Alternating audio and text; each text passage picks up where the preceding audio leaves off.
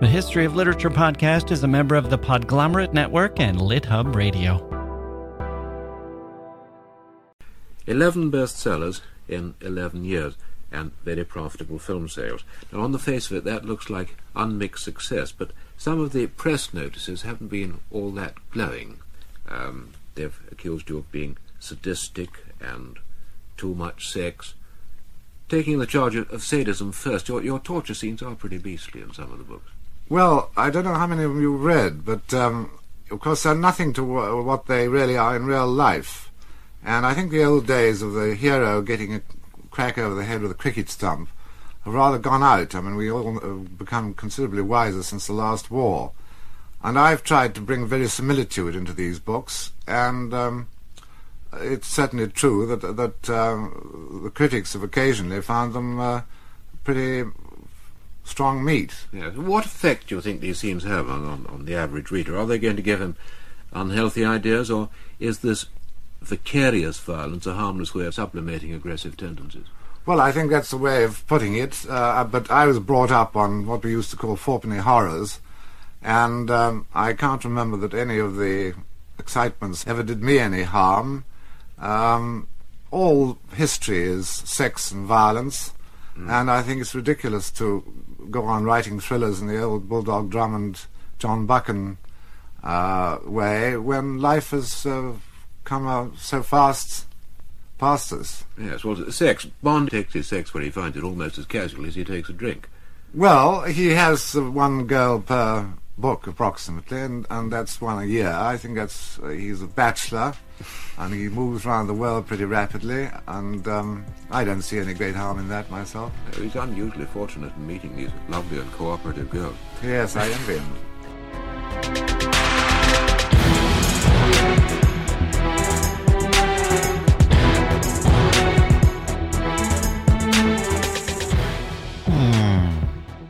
He envies him. That's author Ian Fleming talking about the most famous spy in the world, the one he created on the page, but who has long since transcended his creator.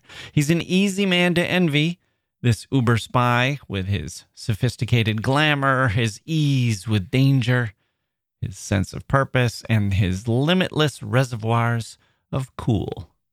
Traipsing through exotic locales, fortified by gadgets, knowing secrets, saving the day and usually the planet, peeling off the tuxedo and diving into the ocean, or the entangling limbs of a lover. Or not just a lover, but a wild parade of them. Martinis, shaken and not stirred, ordered up by a man who sometimes doesn't give a damn. Fleming's creation went from best-selling books to blockbuster movies to a franchise/archetype faster than you can say. Bond. James Bond. Ian Fleming today on the History of Literature.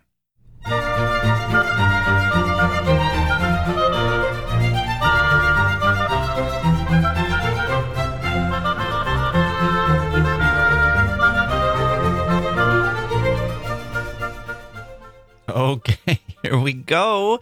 Missed my cue there, drinking a sip of coffee. Welcome to the podcast, everyone. I'm Jack Wilson. I hope you are all doing well, and I'm glad you found us here at the History of Literature, which has been the #1 books contest.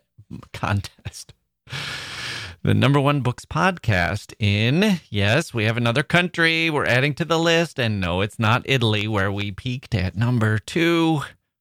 My beloved adopted country has forsaken me, at least for now. Maybe they're waiting for more Dante, like everyone else, sighing and gesticulating. Ma dai, Jack Wilson. Dove Dante? Dove? Is that the cry of a nation? The #1 we are celebrating today is Algeria. Thank you, Algeria, for pushing us to the top of the charts, making your country the 5th #1 that we are thanking after Norway, Croatia, the Bahamas, and Lithuania. We truly appreciate your support there in Algeria and around the world. And if you would like your country to be thanked in person by your humble podcaster, it's easy enough. Just get a few million of your fellow compatriots to download our show today, if possible, or at least by the end of the day tomorrow. Grazie mille. Great show today, James Bond and Ian Fleming. He was a bit like James Bond, in fact, maybe a lot like him. He would say, oh, everyone thinks I'm James Bond, but I'm not, of course. And yes, of course, that's true. But when you compare his life with, say, mine, it's hard not to think he was closer to James Bond than he was to Jack Wilson. We will get into all of that. We'll see just how much traveling and spying and high living Mr. Fleming actually did. But first, we're going to have a different story, the Black James Bond. And no, I'm not talking about the current casting questions and Idris Elba or whomever else they might choose for the next James Bond or the one after that. I'm talking about 1969. An American, a Cold War spy from Chicago. It's the story of a best-selling novel and the movie that the government didn't want you to see. We'll have that story after this.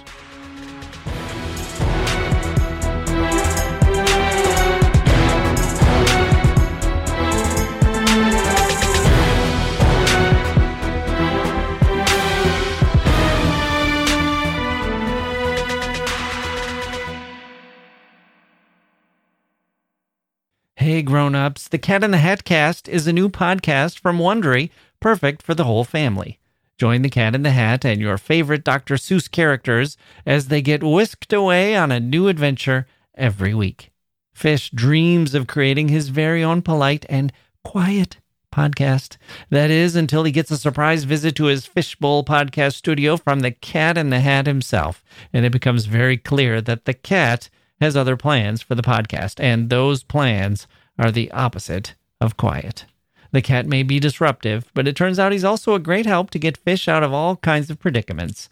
Bursting with music, silliness, and rhymes, the Cat in the Hat Cast encourages us all to find fun that is funny in every episode. Sing along to new favorite songs, try your luck at Titanic tongue twisters, have some fun with wondrous wordplay, and most importantly, bring your family along for all of the adventures in the Cat in the Hat Cast. Follow the Cat in the Hat Cast on the Wondery app or wherever you get your podcasts. You can listen to the Cat in the Hat Cast ad-free right now by joining Wondery Plus in the Wondery app or Wondery Kids Plus in Apple Podcasts.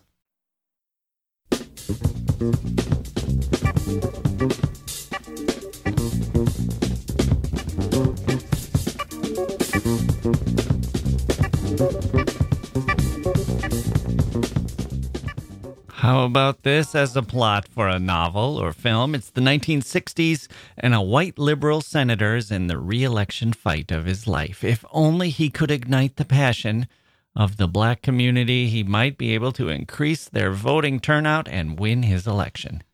He finds an issue. The Central Intelligence Agency has no black officers, so he starts criticizing them loudly and publicly until they cave and agree to bring in a class of black intelligence officers. Only one man makes it through the rigorous training process. They give him a job, consistent with the custom in those days. They give him a job sitting by the door in order to proudly show everyone who comes in that they have a racially integrated staff. But it's a good spot for him strategically. He's close to the director, and he sees and hears a lot. He learns. And then it turns out that he himself is undercover. When he leaves the CIA, he returns to Chicago and starts organizing a black nationalist movement using the CIA's own tactics to prepare his black nationalist recruits for guerrilla-style warfare on the streets of Chicago and beyond. Sound like a good thriller? A book you'd buy? And maybe one that the government wouldn't want published? All that is true of the book written by Sam Greenlee, who was in fact one of the first black agents in the U.S. Information Agency, where he served from 1957 to 1965. He was undercover in a way, though not subversive. He was a novelist. And when he got out of the agency, he always hated D.C., and left after he heard the State Department was shutting down a tour by Duke Ellington. When he left the agency, he didn't organize a race war, but he wrote a novel that critics fretted might start one. The Spook Who Sat by the Door, it was called, with a triple entendre in the title. Spook, the racial slur, spook, the slang word for spy, and according to Greenlee, spook, the specter of black armed uprising that has haunted white imaginations for centuries. It was the last of these that worried publishers. 40 publishers in the United States turned the book down. A British publisher finally brought it out in the UK, where it received 100 reviews and was a bestseller. Its success across the pond emboldened a U.S. publisher to take a chance on it, but the reviews, when a publication even dared to review it at all, were quick to note that no one should take it too seriously. Nervous laugh. Do not riot, the reviewers said. Please.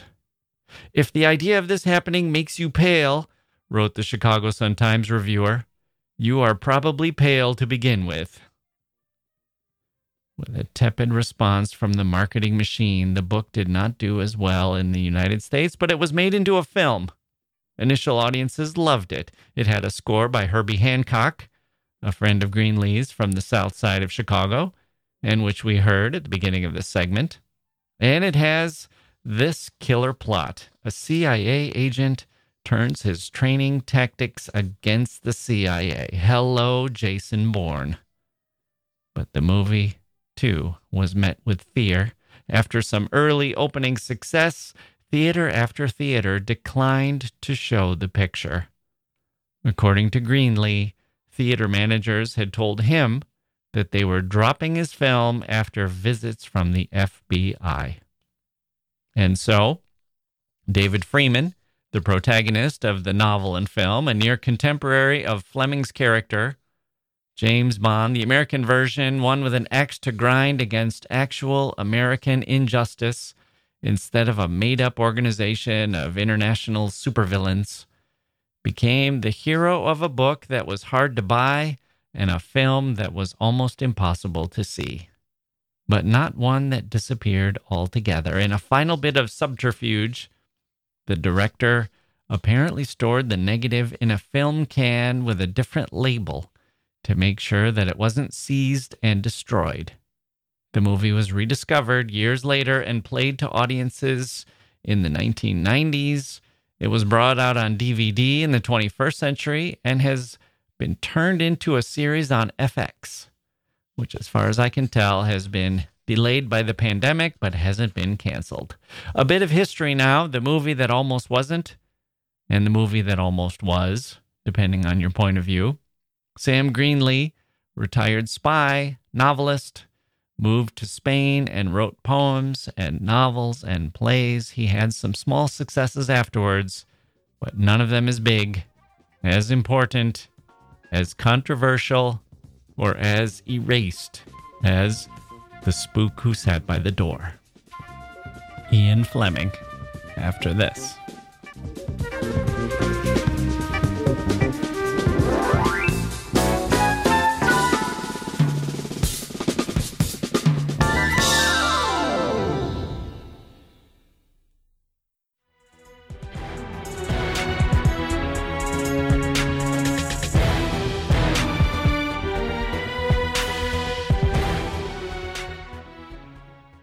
Born in 1908, Ian Fleming always wanted to be a writer, not an author, not someone in what he routinely called the Shakespeare stakes, a writer, meaning someone without literary ambition, someone who didn't write for the head and heart. I write for the area between the solar plexus and the upper thigh, he said. I write for money. I write for pleasure. What did he want readers to take from his books? He wanted them to turn the page. We can see this early on. When he was a schoolboy, he wrote thrilling stories for his classmates. He sold them and made money. In the earliest one that's been found, maybe the first one he wrote, the story begins with a man going to get his gun and shooting himself. Fleming was still a teenager. When he wrote it later, he would add sex. Kiss, kiss, bang, bang was how he described his books. A writer. He tried a few different careers, but whenever he did well, meaning he didn't get kicked out or get fired or get so bored that he quit, you see writing of some kind at the heart. He was a successful journalist. In the war, as an intelligence officer, he was encouraged to make stuff up, invent wild schemes. We'll discuss those later. After the war, he announced he was going to have a place in Jamaica and swim in the ocean and walk on the beach and write books. And eventually, that's what he did, in the place he purchased and named Goldeneye. This wasn't his reward for writing Bond books. It was where he wrote all of them, including the first one. A writer. Every year, he went to Jamaica in the winter and spent a couple of months writing a Bond book. 3 hours in the morning, an hour in the evening. He never looked back or reread what he'd written. The draft took a couple of months. Then he'd spend the rest of the year revising, preparing the cover, doing publicity, whatever else needed to be done on this book or one of the previous. As December approached, he'd start to feel the dread. Can he do it again? Can he come up with whatever Bond needs to do? Will he get it done? And he did. 12 or so books in 12 or so years. The only other novel of note was the children's book, Chitty Chitty Bang Bang. He traded in the Kiss Kiss for Chitty Chitty. And that book was successful too. Why? We will talk about his style of writing, his technique, his formula for success. It's easy to say, well, sure, with Bond, we know what it is. It's sex and spies and fantastical plots. But if it were that easy, there would be 1,000 Ian Flemings. And there's probably something more like 10 people who've had that kind of success. Maybe the number is even smaller. When you count the films, I think you would have to say that Fleming is the most successful creator of a fictional spy in history. He had a lineage: Eric Ambler, John Buchan, Graham Greene, Joseph Conrad, Somerset Maugham. He did not invent the genre, and it's hard to say that he perfected it. But did he fulfill his goal of getting rich from his writing, of pleasing himself and an audience? It's hard to argue otherwise. Ian Fleming was born into money. His grandfather was a self-made Scotsman who started life as a clerk, making a paltry salary, and eventually opened up his own bank. Fleming's father, Valentine Fleming, was a member of Parliament who married a great beauty, Eve, who was herself from a well-to-do family, the Roses. Aristocratic, upper crust, the sort of family where Eve could be expected to be a socialite and party giver, and she was. She was blue-blooded and well-connected. Valentine was rich. When he died in World War I, he left 4 sons without a father, including young Ian, who was still only 8, a week or so from turning 9. Later, his character James Bond would be orphaned at 11. Eve inherited the Valentine Fleming estate. The terms of the trust were such that if she remarried, she would lose the money, so she did not remarry, even though she had a serious relationship with the painter Augustus John. The 2 of them had a daughter who became a cellist. Already you start to see the patterns of Fleming's life. Later, he would say, I'm not Bond, people want me to be him, but I wasn't really Bond. All he really means by that is he wasn't strapped down to some death machine while a supervillain who wanted to destroy the planet cackled away in the corner. 90% of Bond was Fleming. Things he'd done, places he'd seen, food he'd eaten, people he'd known. That's Fleming's own estimation, the 90%. He had money and he was well connected. When his father died, Winston Churchill wrote the obituary. When his mother took a lover, it was Augustus John. Later in life, Fleming's wife Anne cheated on him with Hugh Gateskill, the leader of the Labour Party. These are the sorts of circles in which Ian Fleming traveled. But we've gotten ahead of ourselves. Let's go back to Ian as a child. Thanks to his family position, he was enrolled in top schools, where, like all good British boys of his era, he endured the hell of brutal bullies and sadistic schoolmasters. It's really pretty incredible in retrospect how much of this was just part of life, how fathers endured it and then sent their sons into it. And it was the creme de la creme who went through it. Fleming was no exception. He sort of did what you'd expect of the future James Bond creator. He was an indifferent student, easily bored. He was great at athletics and showed a talent for writing potboilers. Even at a place like Eton College, he stood out for his flamboyance. His housemaster didn't like his hair oil. or the fact that he had a car, or his serial relationships with women. Too slick, too posh, too fast. The housemaster talked Eve into pulling her son Ian from school and putting him in a military college, preparing him for a more distinguished career, as he and Eve saw it. Ian didn't last a year. He caught gonorrhea and dropped out. This was 1927, the period in between the wars. His mother now thought she'd try getting him into the Foreign Office, and so he went to a private school in Austria, where he learned 3 languages and met a few spies. He also had some affairs there. Women always seemed drawn to Ian Fleming all of his life, and he got engaged to a woman there that he met there named Monique. He managed to pass the Foreign Service exam, but didn't get an offer of employment. Instead, his mother pulled a few strings and got him a job as an international correspondent for Reuters news agency. This sent him around the world, including a trip to Moscow, where he tried to interview Stalin. Stalin, the premier, didn't make it to the interview, but sent a note with his regrets. Money was becoming an issue for Ian Fleming now. He was used to high living. He liked having money and spending it, but he was mostly dependent on his mother and her fortune for it. He wrote a letter to Reuters, to his bosses there, asking for his salary to be doubled. Why not? Please double my salary. He said, this profession is more than just a hobby. It requires spending money to maintain a certain lifestyle in order to be successful. Well, the request didn't work. And he was engaged now to Monique, and he needed money. So he tried becoming a banker for a while and a stockbroker after that. He flopped at both. His mother said, go ahead and marry Monique if you want, but if you do, I'm cutting you off. And he said, who needs Monique? A few years later, he began having an affair with a woman named Anne Charteris, who was married to a baron. She was also having an affair with the heir to Lord Rothermere, who owned a newspaper, the Daily Mail. This is 1939 now.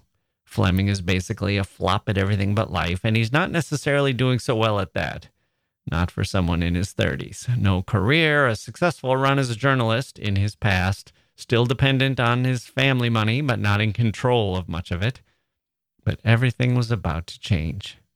War broke out, and his mother wrote some letters, and he wound up hired by Admiral John Godfrey to be his personal assistant. Godfrey happened to be the director of naval intelligence.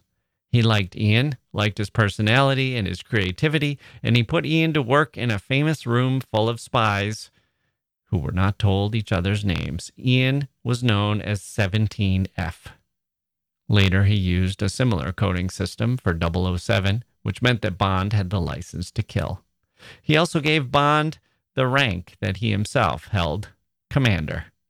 During these years, Fleming was introduced to Q Branch and all the spycraft gadgetry that they were making there, like a shaving brush with a handle that unscrewed, revealing a secret compartment with a map and a tiny compass, perfect for spies caught behind enemy lines and needing to make their way across borders. He saw weapons concealed in attaché cases and shoes and tips of umbrellas, and he heard the stories of people who were tasked with using them. And then, in a kind of miracle of fate, he himself was tasked by Godfrey to imagine schemes that could be used to trick the Germans. As in, fake a German air crash in order to get a German rescue boat to come and save the Germans inside, and then to steal their code machine. Or, another Fleming scheme, plant fake papers and plans on a British corpse and have it found by the enemy. We can use a corpse from the naval hospital, he apparently wrote, but of course it will have to be a fresh one. Fleming took place in some actual plots as well, not as a spy, but as a director of operations, leading from behind. He was successful and could claim enough success to feel proud about his wartime service. He also had his eye on life after the war. I'm going to write the best spy novel that has ever been written, he used to say. The war also took him to Jamaica for an intelligence summit. While there, he fell in love with the place. He bought a house, a fancy estate for someone like me and probably you. But a modest house, apparently. Noel Coward, who lived nearby and was a friend, said the house was a shack and had uncomfortable beds. It was good enough for Prime Minister Anthony Eden, I suppose. When he got sick, Fleming offered him Goldeneye to help him rest and recover. But I'm a little bit ahead of myself now. I forgot to mention that Ian, after the war, returned to his job as a journalist, which he did much of the year. He arranged to get 2 or 3 months off to spend in Jamaica, and eventually that's the time period and the place when and where he would write the Bond books. He also planned to get married. At first, he wanted to remain a bachelor, but when Anne Charteris got divorced and became pregnant with Fleming's child, the two got engaged. Fleming was terrified of marriage, you might say, or he intensely wanted a distraction or some kind of relief from the duties of marriage and the forthcoming duties of parenting, and besides, he needed an income, of course, so he plunged into writing his novel, the one he'd been talking about writing for years. He was in his 40s now. It was 1952. The book was called Casino Royale, and it featured a character with the dullest name that Fleming could think of. He found it on the cover of a guide to birds that he had there in Jamaica at Goldeneye, Birds of the West Indies, by the American ornithologist James Bond. I wanted Bond to be an extremely dull, uninteresting man to whom things happened, he later said. I wanted him to be a blunt instrument. When I was casting around for a name for my protagonist, I thought, by God, that, James Bond, is the dullest name I ever heard. Can we see that today? James Bond, is that a dull name? It's kind of a sexy name now, isn't it? Masculine, with a whiff of sophistication, rugged, the perfect name for a spy, a blue chip name, suggestive of money and finance. It's hard to remember a time when James Bond was supposed to be a dull functionary to whom interesting things happened. Fleming himself didn't view his character as heroic. In a conversation with Raymond Chandler, he said, quote, "Your hero, Philip Marlowe, is a real hero. He behaves in a heroic fashion. My leading character, James Bond, I never intended to be a hero. I intended him to be a sort of blank instrument wielded by a government department who would get into bizarre, fantastic situations and more or less shoot his way out of them. Get out of them one way or another." End quote. Kiss, kiss, bang, bang. In other words, he wanted Bond to look like Hoagie Carmichael. We debate whether Daniel freaking Craig is attractive enough to play him. But there's a lot about Bond that it's hard to see now. The books and movies have been so successful and so imitated. It's hard to put ourselves back in that moment before it all began. It's hard not to see Sean Connery. When we think of Bond, it's hard not to hear Pierce Brosnan or Daniel Craig or Roger Moore, or think of those grand explosions or high-speed chases on the ski slopes or on the ocean in speedboats. It's easy to see Bond as a blockbuster. It's hard to see Bond when he was being built brick by brick, sentence by sentence. Here's the opening of the first book, Casino Royale. Quote, "The scent and smoke and sweat of a casino are nauseating at 3 a.m. Then the soul erosion produced by high gambling, a compost of greed and fear and nervous tension, becomes unbearable, and the senses awake and revolt from it." End quote. We look at this and other passages and see the hallmarks of Fleming's writing, the journalist's eye and ear and commitment to conveying information precisely and efficiently. No adverbs, his newspaper editors used to demand. Very few adjectives were permitted. Get the point across in short and simple sentences. No semicolons. If you can't get your point across in a sentence, stop, add a period, and start a fresh one. To this, Fleming added his own personality, of course. He liked women, liked having sex, had a taste for the rough stuff. "I loved being whipped by you." Anne wrote to him early in their relationship after a secret fling in Dublin.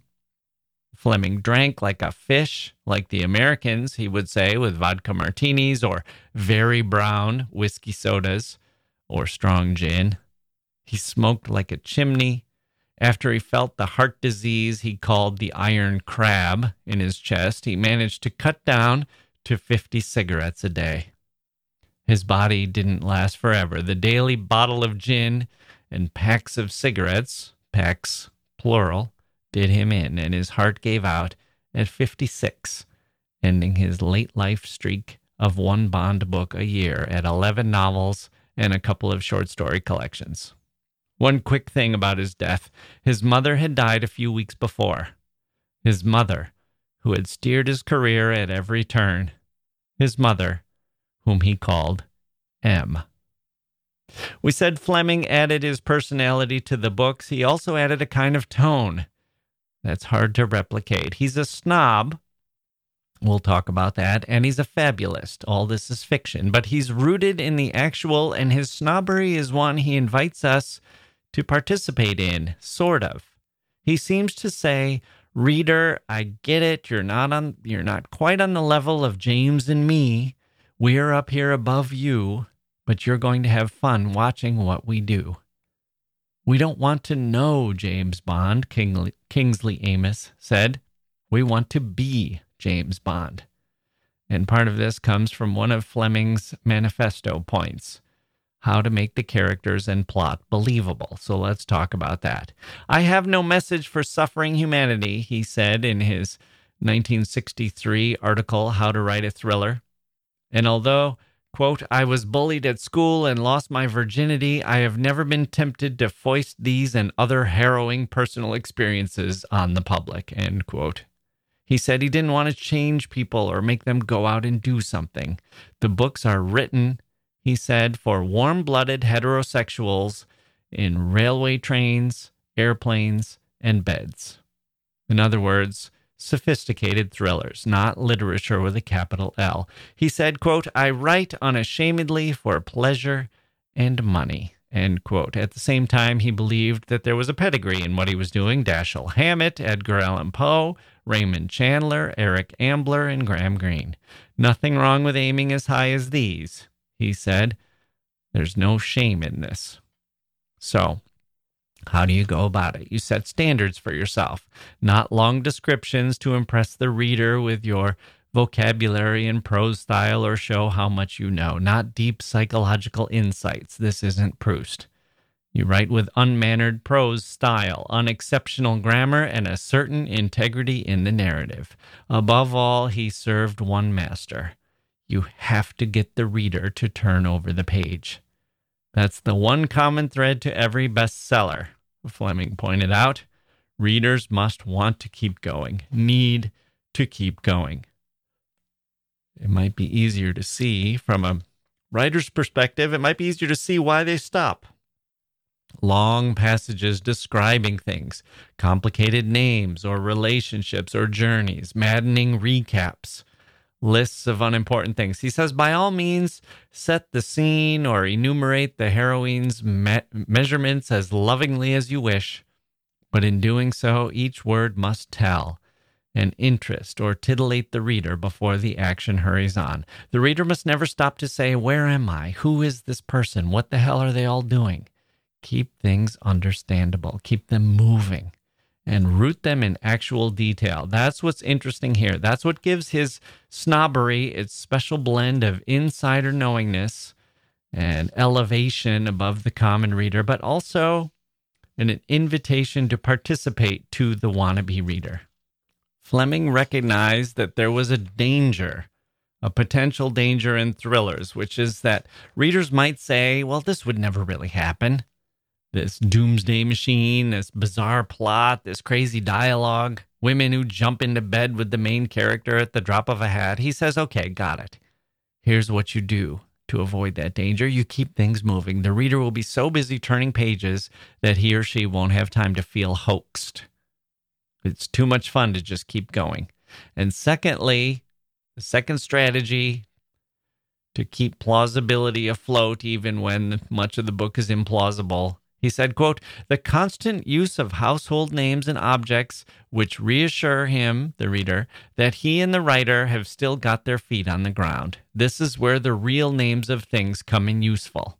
End quote. And then Fleming lists the items that he uses, examples of this in action. He says a Ronson lighter, the 4.5-liter Bentley with an Amherst Villiers supercharger, the Ritz Hotel in London, the 21 Club in New York, the exact names of flora and fauna, even James Bond's Sea Island cotton shirts with short sleeves. End quote. Let's pause there for a moment. The funny thing about that list is those are not household names and objects at all. I don't think. When's the last time you fired up your 4.5-liter Bentley with or without an Amherst Villiers supercharger? I've been to casinos. The ones I've been to are a lot more depressing in Windsor, Ontario than they are in Fleming's world. So that's the kind of snobbery that I'm talking about. It's beluga caviar and champagnes that I've never tasted and places I've maybe visited, but in the youth hostel instead of the 5-star hotel. Fleming used this tactic to ground the reader, to make the fanciful plots seem believable, or at least to distract from how implausible they actually were. But he was living a life so upper crust, it ended up turning into snobbery. Critics noticed this right away. Sex, snobbery, and sadism, a famous review wrote after 3 or 4 of the books had come out. But like I said, it's sort of a participatory snobbery. Apart from the Bentley, there's something to aspire to in that list that I gave you. I don't ride first class on the train, but I am on the train. Your dad might not be flying in a private jet somewhere, but you might be able to get him a nice shirt for his birthday. And even if you splurge, it might be a Sea Island cotton shirt or one of the other ones that James Bond wore. Maybe you could get him a Ronson lighter if he smokes, or at least he could smoke the same kind of cigarette that James Bond does. It's close enough to imagine it, anyway. Much of Bond is not ours, but at least within reach. Fleming said, "Why do British books always have characters drinking tea and glasses of beer? When they eat, we don't hear what they ate. Aren't these thrillers? Shouldn't they be thrilling? Where's the thrill in saying he ate lunch? There's a thrill in saying what he ate specifically." Fleming copied out menus from restaurants so he could note specifically what Bond ate when he went there. And yet, Fleming was not into food and winesmanship. The arcane knowledge that we see in the films or in the stereotypes of James Bond, the spoofs and satires where someone might suggest a wine from 1932 and the James Bond character will say, "No, make it 1928. After the rains," or whatever. That's not Fleming. "I'm not a gourmet," he said. "I abhor food and winesmanship. My favorite food is scrambled eggs." He himself ate scrambled eggs every day before he wrote the Bond books, and he put scrambled eggs into his books so often that an astute reader at one point pointed out that anyone trying to catch Bond would just go to all the restaurants in his city and ask if anyone there had recently ordered scrambled eggs. They could probably track him down. It's not such good spycraft for Bond to eat so many scrambled eggs. And so Ian Fleming went back through the manuscript and changed them. Even so, listen to how Fleming thinks through what Bond would likely order and the effect that would have on the reader. He says, quote, "It must surely be more stimulating to the reader's senses if, instead of writing, he made a hurried meal off the plat du jour, excellent cottage pie and vegetables, followed by homemade trifle. I think this is a fair English menu without burlesque. You write, being instinctively mistrustful of all plats du jour, he ordered 4 fried eggs cooked on both sides, hot buttered toast, and a large cup of black coffee.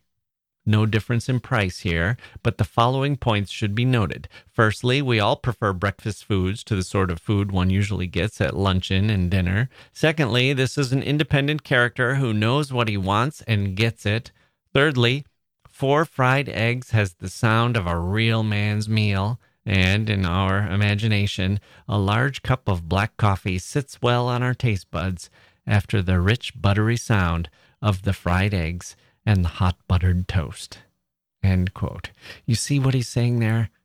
He's not saying you need fancy meals. You don't need a character ordering something impossibly remote or expensive in order to make the order thrilling. Ordering breakfast food at dinner can do it. You can make your character lean, hungry, decisive, and satisfied. Why? Because your reader is probably soft, probably doesn't always get what he or she wants. Your reader is probably a little vague in life and dissatisfied. I aim at a certain disciplined exoticism, Fleming said. I think you will find that the sun is always shining in my books, a state of affairs which minutely lifts the spirit of the English reader. Exotic locales are interesting and pleasurable. They take the reader to exciting places around the world. And the women, too, the sex, the drink, the food, the locations, all that contrasts with the grimness of Bond's sometimes distasteful tasks. Killing and fights and torture and so on. Those are thrilling, but dark and dour. Sunshine, food, sex, all that is thrilling and light-hearted. Fleming said, I write what interests me and pleases me.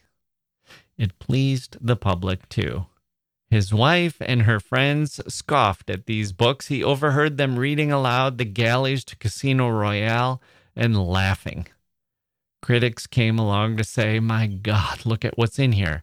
Bond casts aside women as if they're Kleenex. He treats the world as if the British Empire is still correct in spirit, even if he acknowledges the reality that the empire is fading. He's basically racist. His plots are a joke. He can't write a villain, which Fleming himself acknowledged. He had a hard time writing a good, solid villain, he said. His villains were cartoons. In the end, that didn't matter. The James Bond books succeeded as thrillers because Fleming never forgot what an adolescent finds thrilling. The James Bond books failed as literature because Fleming never really grew up.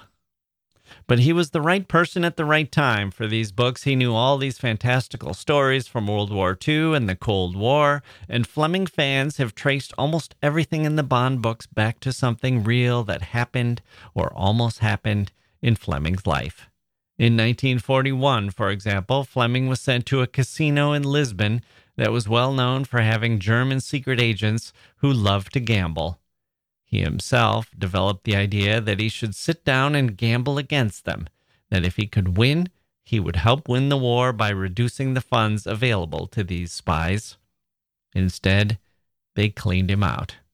They won that particular battle, but of course, 4 years later, they lost the war. Fleming lost that night, but he was the big winner in the end. They had his 50 pounds in travel money, but he had an experience he could parlay into a $1 billion book and movie franchise. Ian Fleming's wife and her sophisticated friends laughed at his crude new book, but the last laugh was his.